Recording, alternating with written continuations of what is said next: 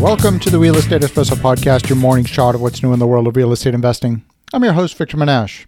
On January 29th, I reported to you that we were in economic recession, weeks before any economist uttered the words. I didn't have any magic crystal ball to predict the future. It was just obvious to me that that's what was happening. On today's show, we're going to talk about the consequences of government handouts. And in the next 5 minutes, I'm going to build a case to show you that we're now in a period of economic stagflation. Now, it may not be possible for me to connect all the dots and make the argument convincing in just 5 minutes. But here we go. Stagflation is a combination of stagnant economic growth, high unemployment, and high inflation. It's an unnatural situation because inflation is not supposed to occur in a weak economy. In a normal market economy, slow growth prevents inflation. As a result, consumer demand drops enough to keep prices from rising. Well, stagflation can only occur if government policies disrupt the normal market functioning. Well, guess what, folks? That's exactly what's happened. Many people are treating these bailouts like they're free, and nothing is ever free. But there's been zero discussion who's actually going to pay for all of these government handouts. If it's coming from government, then it ultimately means that we, the population, are going to pay. But no one's saying how exactly.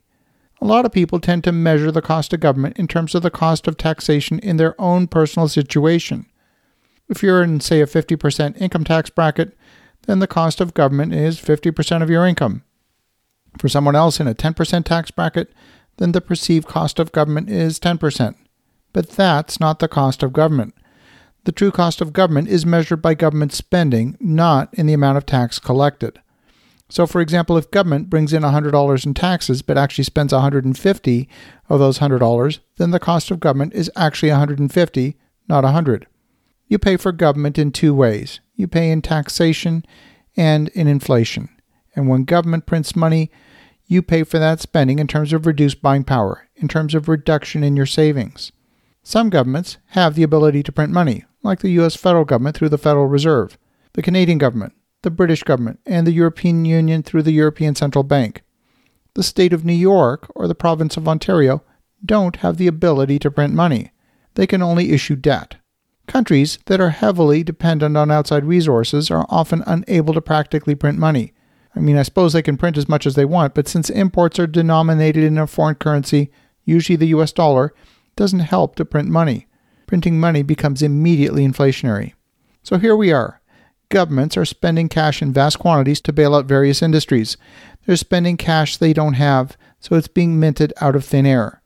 If you've been listening to this podcast for a while, you'll know my opinion on inflation. We have plenty of modern-day examples of hyperinflation, so we don't have to dig too far in the history books to look and see what happens. We can look to modern-day Venezuela or Zimbabwe for current examples. You can look to Argentina in the mid-1980s. In a world of hyperinflation, there's so much currency in circulation that the purchasing power of the currency gets eroded. It has the impact of eroding purchasing power for those on fixed income. It devalues savings, and it correspondingly devalues debt. If you know that you're entering an inflationary period, you would want to hold assets that will benefit from a devaluation of both debt and a devaluation of savings. Let's say, for example, you hold a piece of real estate that's generating income. That income property is producing positive cash flow, and it's hopefully not over-leveraged. If you have that, then you stand to benefit dramatically from hyperinflation. 4 things happen in every economic recession. Number 1, there's a cutback on spending, sometimes called austerity. Number 2, there's a destruction of debt. That's often the result of simple forgiveness of debt. Number 3, there's a transfer of wealth. And number 4, there's a printing of new money. The last time we saw stagflation was in the 1970s. Interest rates in North America went up to 18%, and we saw a huge increase in prices, increases in unemployment, and economic stagnation. Well, guess what, folks? We have exactly that situation now. We've got governments the world over telling people they should not go to work, that they should stay home, and they should avoid social contact. And don't get me wrong, it's all being done for a good reason, to save human lives. The social lockdowns are absolutely the right thing to do, but we have to acknowledge that the vast printing of money will have an inflationary impact. Now, some of you might be saying that government's been printing money for decades and it hasn't resulted in hyperinflation. So why is that? Well, I believe that we've exported our inflation through globalization. The extra printed money went to pay for goods that were manufactured in the East and imported into the Western economies. We exported the cash so long as they were willing to accept it. Increasingly, There are no buyers for that extra debt. So what's the solution? The Federal Reserve has agreed to buy that debt back, including the U.S. Treasuries that are being held outside the United States. Well, folks, that is the definition of that money coming home to roost, and we are absolutely in a period of massive, massive inflation with the amount of money that's being printed. You heard it here first. In the weeks and months to come, you're going to hear that term stagflation start to appear in the media.